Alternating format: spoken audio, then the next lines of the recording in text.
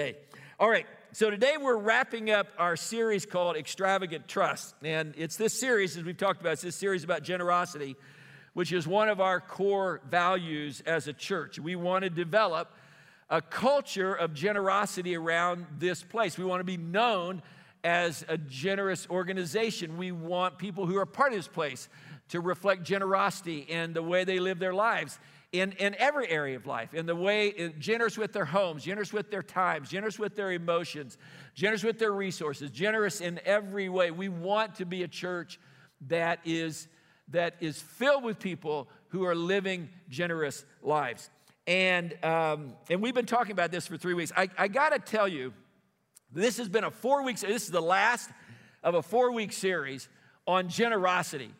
And you know, sometimes we talk about generosity, it's hit and run.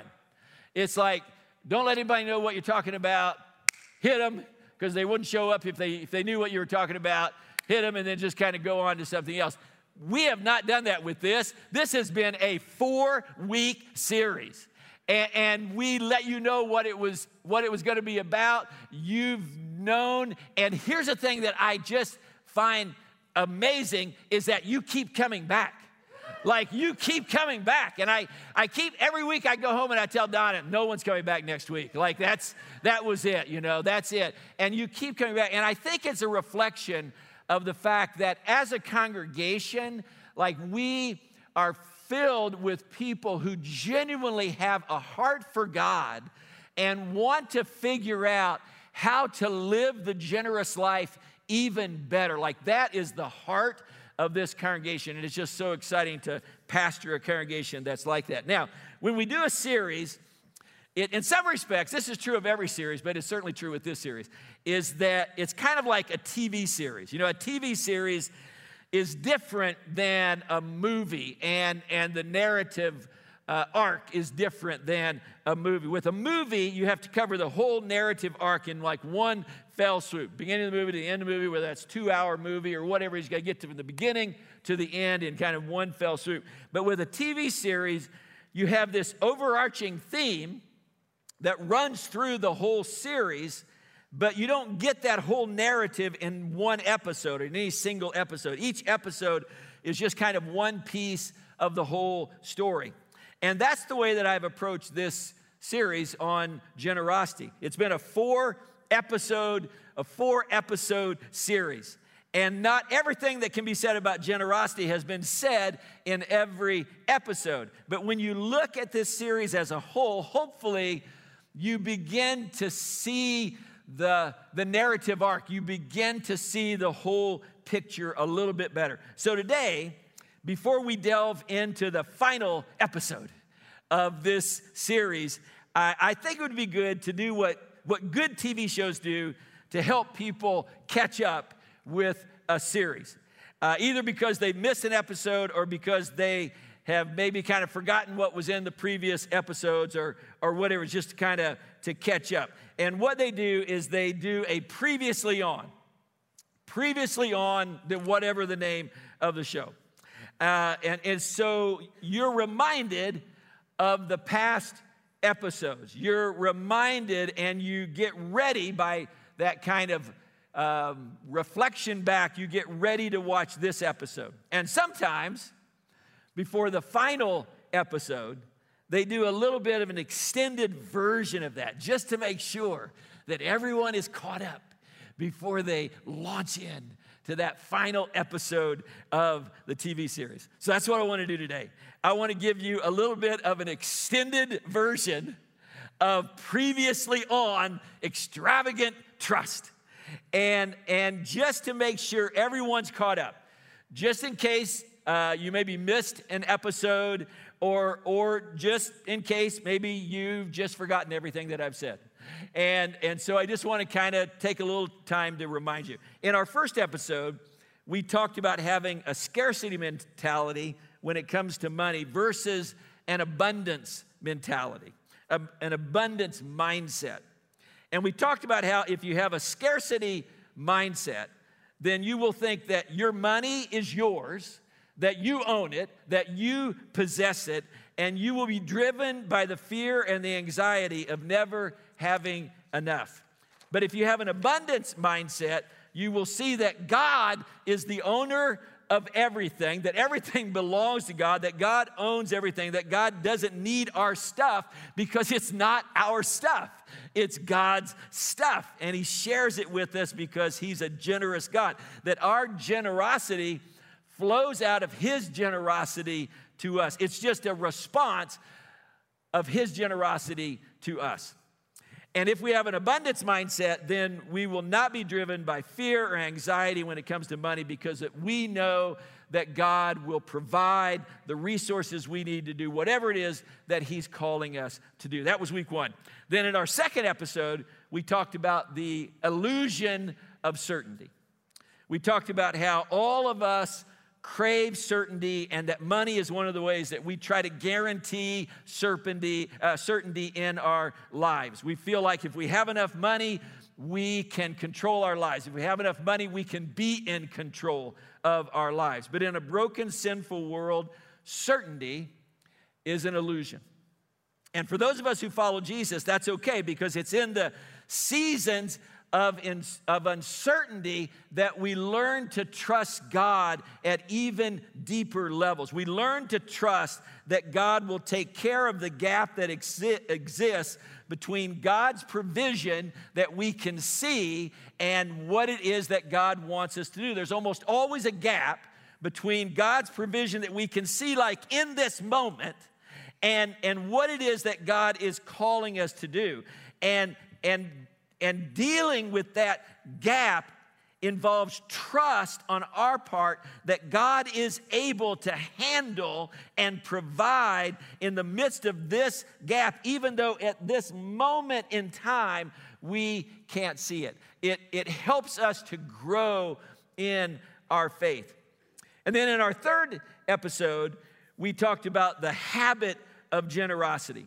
And we talked about how one of the habits of generosity in the Bible that the Bible talks about is the tithe, giving away 10% of what God has entrusted to our care for the work of the kingdom.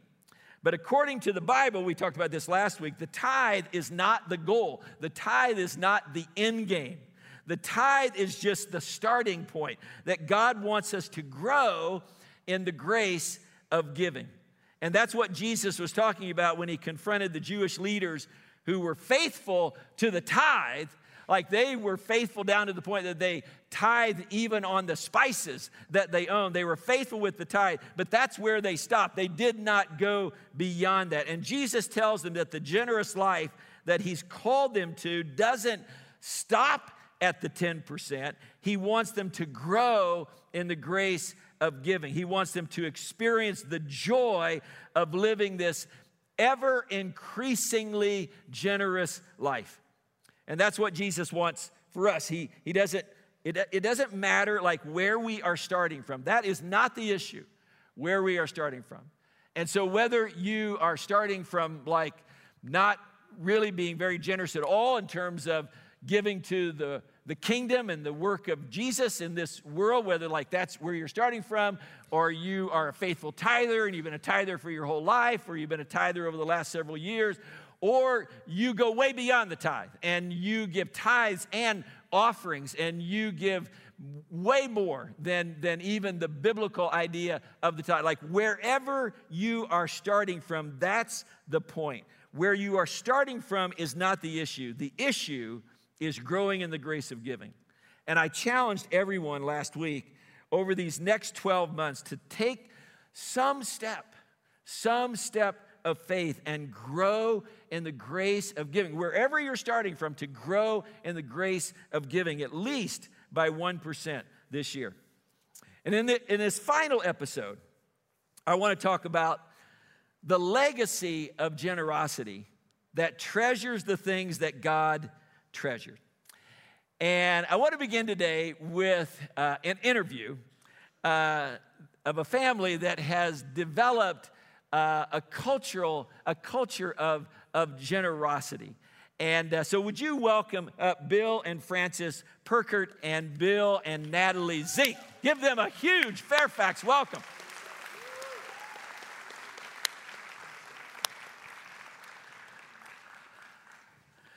All right, folks, thank you so much for doing this.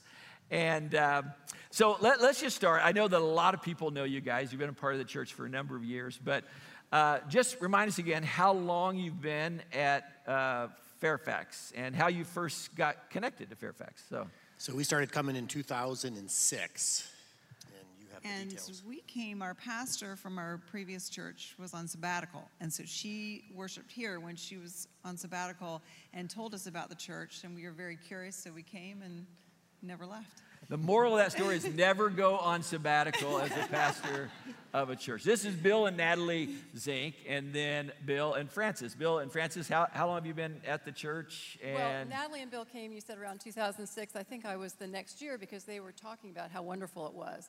And so I said, well, we got to try this out. And here we are. And you guys are connected. Yeah, Tell everyone how you're connected. Yeah, Natalie and I are sisters, and we actually have 4 other sisters who are not here today. All right, very, very cool.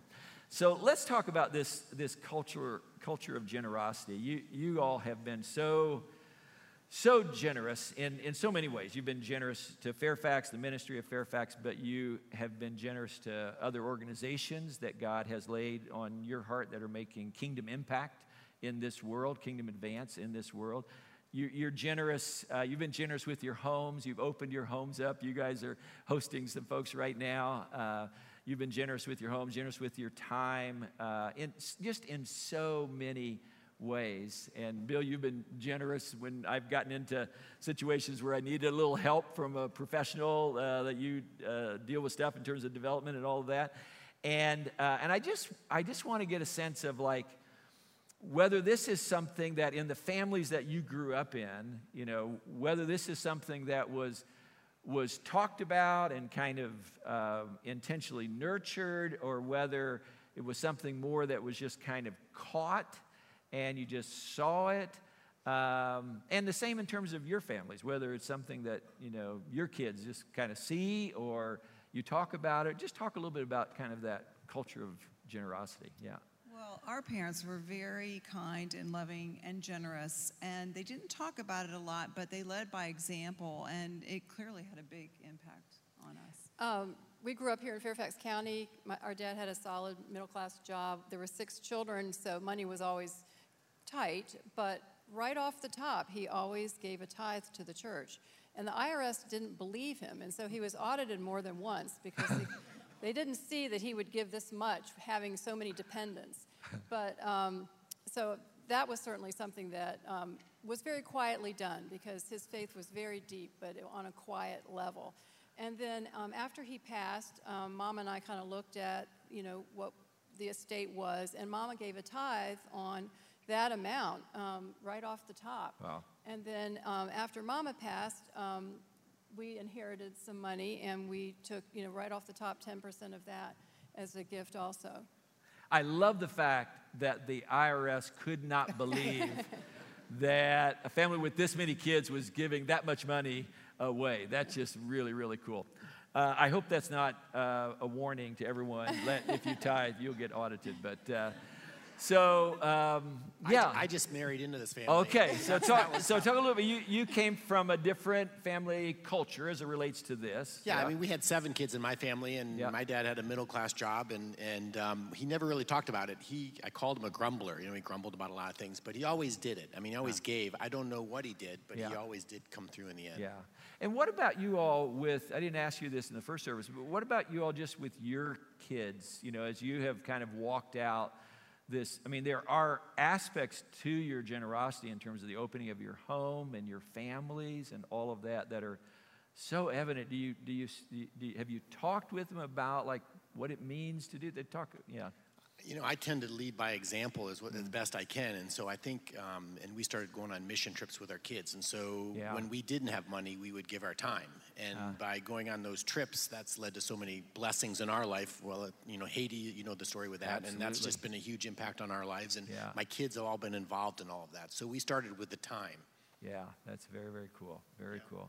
And I think our children saw with, you know, my parents. I was a product of 2 immigrant families that came together. My dad was one of the first professionals, And he didn't really give money, but what he did give was mentorship to the next generation of who all became professionals. And so my kids have seen that. And they've also seen that as my parents got elderly, my mom became disabled. She had a bad stroke, and we took care of her. Yeah. And so, it's just natural. It's just what we did. Yeah. There was no question about it. Yeah. Very, very cool. Very cool. Where are some of the ways that you have seen God provide it? Maybe in a big way, maybe in a small way that kind of symbolizes his provision for you. But where have you seen God provide in a way that has strengthened your faith, strengthened your trust in him? Yeah. Well, it's my turn. We really struggled with how much to give over the years to church, and kind of went back and forth between the two of us, and we lived paycheck to paycheck. We didn't really have any savings, and the recession was pretty devastating in 2008 or 9, and we were here and heard Rod's sermon, and so we had 6 kids, and it was like we just have to get food on the table. And Rod, similar to this session, I guess, he was given a sermon on giving, and it was 2009, and we literally were struggling with, are we going to go bankrupt? Are we going to lose everything that we have? Wow. And so we came to this church service, and you spoke and challenged us to give and trust, and if you do that, you'll be okay. And so we went home that night and decided that we've just got to do it. And so and ever since then, we just have taken it to heart. And, it's actually a pretty amazing experience. One, you're thankful for what the gifts you have. Yeah. And then 2, it's an amazing gift to be able to give and not be grumbly about it. Yeah. And I think that's just what's really changed us so much. That's so cool. And to do that in the midst of so much, I was talking about uncertainty, so much uncertainty in your own lives and in the broader economy of the country. And then we just were blessed ever since. I mean, we just continue to get blessed. And not that it's easy. We still have difficult times. But knowing that he's there and will be watching out for you has impacted us so much. Cool. And speaking of our kids saw that because they were living through doing anything we could just to put food on the table. Absolutely. And that has a generational impact. There's no doubt about that. That's so cool. Yeah. Bill, Francis? Yeah. So I think for us, God's provision has been very slow, but very faithful. And what I mean by that was he's given us the blessing of being able to work together for the last 44 years. Yeah. So I just retired last week.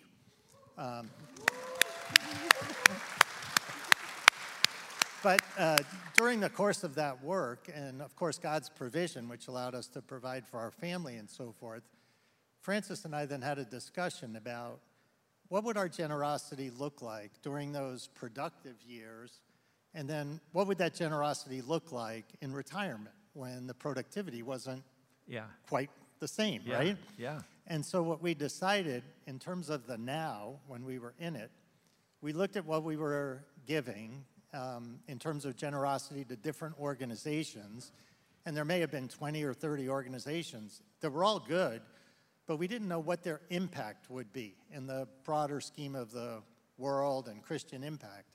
And what we decided to do was to hone that back to 1 or 2 very special organizations to each of us, but that we would take the money from the other organizations and instead give it to the impact of the church. Yeah.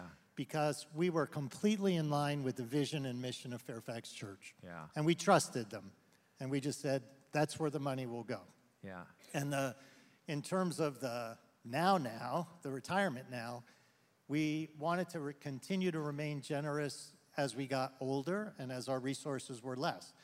And so what we decided to do, and there's many things to do, but we decided that we would start a charitable giving fund. And if you're not familiar, it's a fund where you can put money in. You have no personal access to that money anymore, but it grows. Let somebody else make some money for you.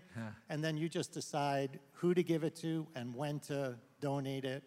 And it's there for us to decide when kingdom opportunities come up that we know that there'll be money there to give. Yeah. And that fund hopefully will continue after we're gone, and that our children will make the right decisions with that money as well. That's so awesome. There's 2 things I love about that story. One, I love the creativity, like of figuring out And I think that's when you are committed to a lifestyle of generosity, like there is a lot of just creativity sometimes of how do we live that out given the particular circumstances that we are in. I love the creativity, but I also love the fact that you started thinking about this intentionally before you got to this point. And we're thinking through, okay, here's the season of life we're in now. Here's the season of life we're going to be in. How do we continue to live out this generous life, you know? And it's just so cool. Can I make one more comment? Oh, yeah, about absolutely. That? And that creativity didn't come from my brain. It actually came from a Rod sermon, because I heard Rod speak. Wow. Give it up for Rod. Yeah. No, I need to listen to my own messages. So Rod had mentioned during a sermon that the church tithes off the contributions. Yeah. And that then I think you select 3 different things to give to where the impact can be the greatest. And we thought to ourselves, that's what we should be doing. Instead of 30 organizations where who knows the impact, we're going to hone it down to one place where we really know the impact. Yeah, that's so so it cool. actually grew out of that. That's so cool.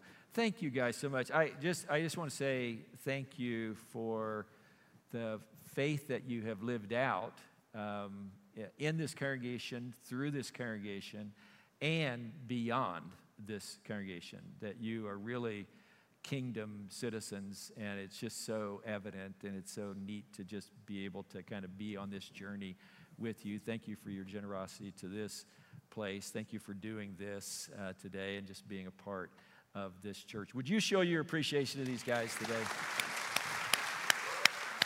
Thank you. Thank you.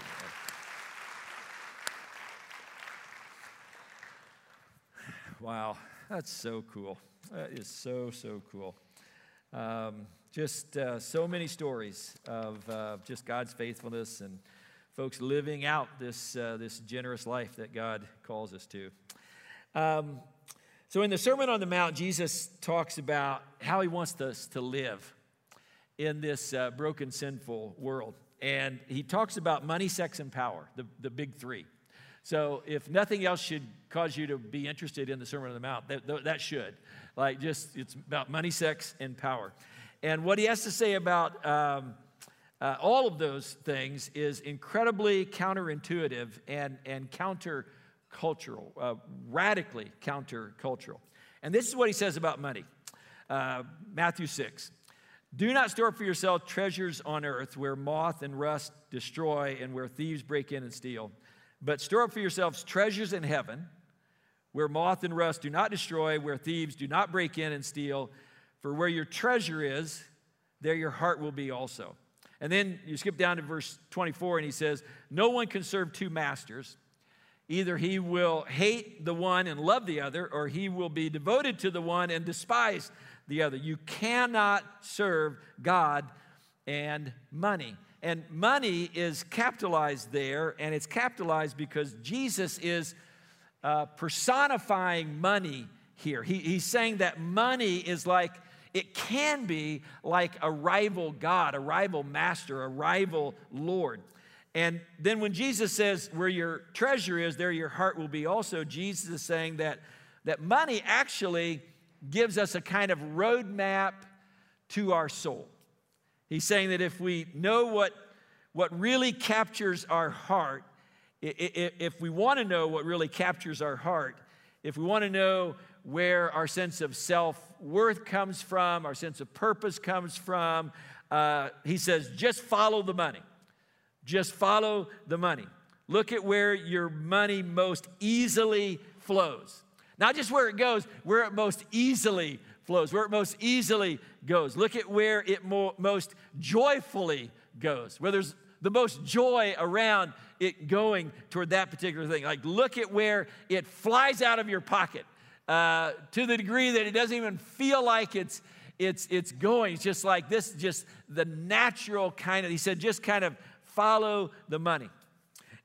Just a few examples. Like if it's really easy to spend money on our appearance, on things that make us look good, if money just kind of flies out of our pocket with that kind of stuff, then Jesus is saying that's a reflection. There's a reflection there of what's going on in your heart. If it's really easy to spend money on technology or on a car or on things for our house or on things that make us look more successful and maybe give us a sense of status within culture, like whatever that, if money just kind of flies out of our pocket for that stuff, then Jesus says that's a reflection. That's a reflection of what's going on in our heart. Or maybe we're sitting here and you're saying, I'm so proud because I don't spend money on any of that stuff. And maybe you don't spend money on any of those things. Maybe you're really frugal with all of that. Maybe money doesn't fly out of your pocket for any of that stuff. And you really feel good about that. But instead, money flies out of your pocket into your savings. And we sock it all away. Like we don't spend it, but we don't give much of it away either.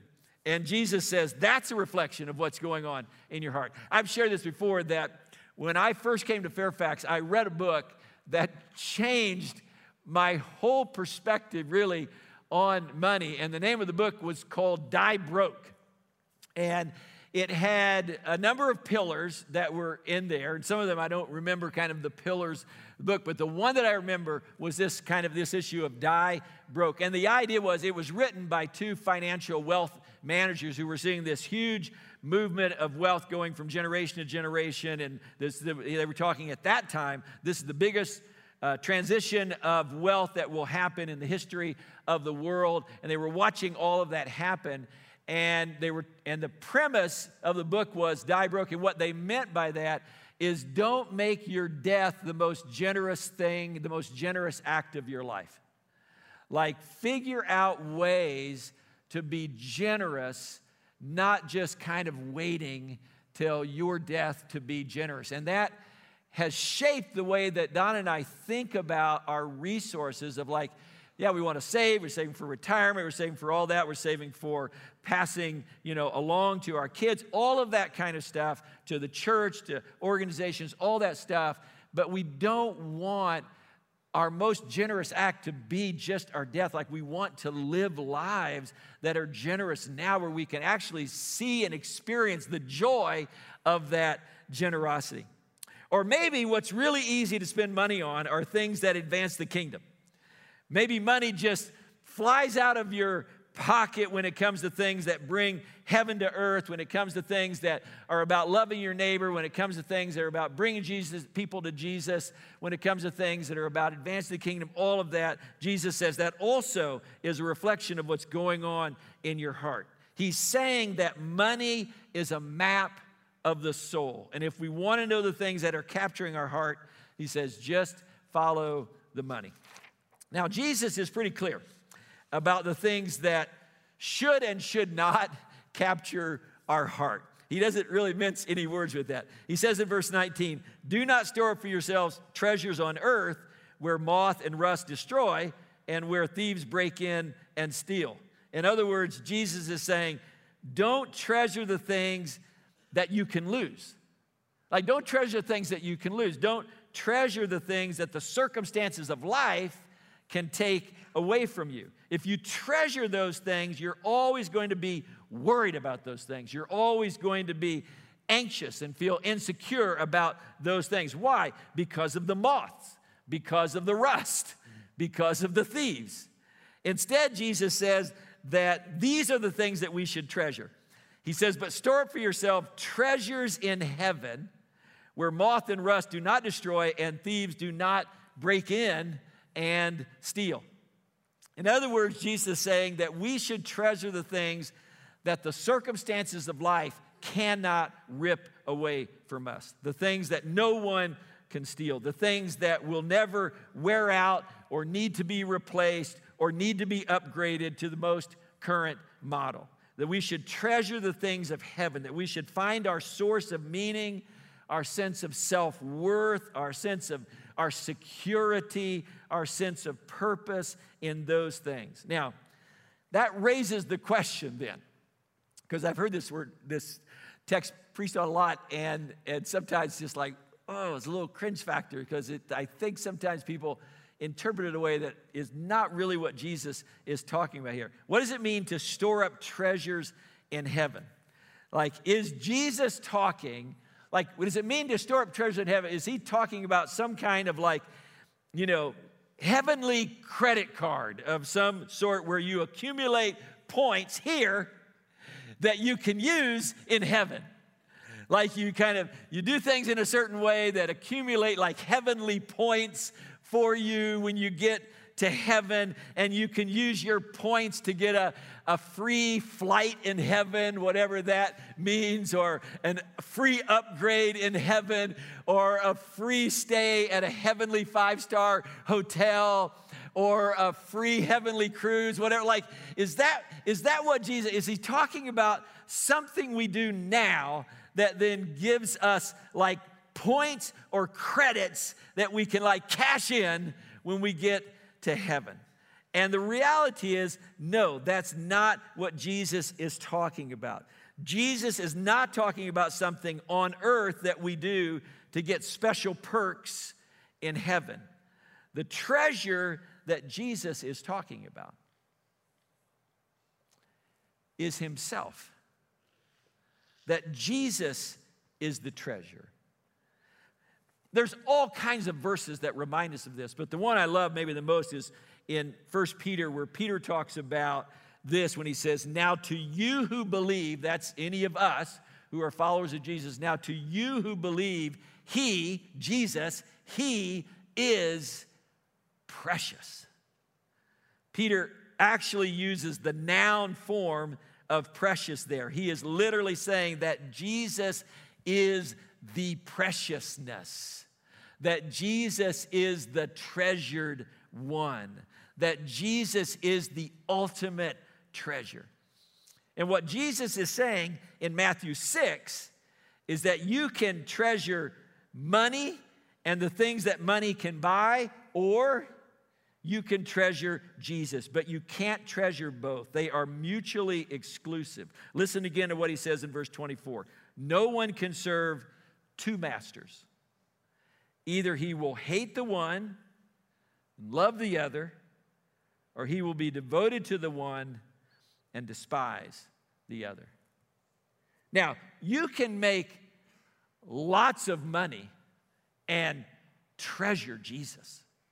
Like, you can have lots of money and treasure Jesus. There are all kinds of amazing kingdom things that you can do with tremendous resources. You can have lots of money and treasure Jesus. You can make lots of money and treasure Jesus. Like, there is no problem with any of that. The resources that God entrusts to our care, there are amazing, amazing things that can be done with those. And so many of you in our congregation, like, there are amazing things that you are doing with the resources that God has entrusted to your care. So you can make lots of money and treasure Jesus. You can have lots of money and treasure Jesus. Those are not mutually exclusive. But you can't treasure money and treasure Jesus. You can't love money and love Jesus. Now, here's what's interesting, is that you can believe in Jesus and not treasure Jesus. That there's lots of people that believe in Jesus that don't treasure Jesus. They believe in Jesus, but they still treasure other things. They believe in Jesus, but they still treasure money and the things that money can buy. Their heart is still captured by money and the things that money can buy. So what does it mean to treasure Jesus? Like, what does that look like in our lives to treasure Jesus? Well, it means that the person of Jesus and the mission of Jesus is the lens through which you look at everything in your life. Everything in your life, you look at it through the lens of the person of Jesus and the mission of Jesus. You look at your money through the person of Jesus and the mission of Jesus. You look at your vocation through the person of Jesus and the mission of Jesus. You look at your relationships through the person of Jesus and the mission of Jesus. You look at the decisions that you make through the person of Jesus and the mission of Jesus. And do you know what causes you to treasure Jesus in that way? It's coming to the realization that that's the way that Jesus treasures you. Why did Jesus come to earth? Why did Jesus leave all of the treasures of heaven and enter into this broken, sinful, dark world? It's because there was something here that he treasured more than all of the treasures of heaven. And that was you. You are his treasure. You are Jesus' treasure. And knowing that will cause you to treasure him. Knowing that will cause you to look at everything that you do and everything that you say through the person of Jesus and through the mission of Jesus.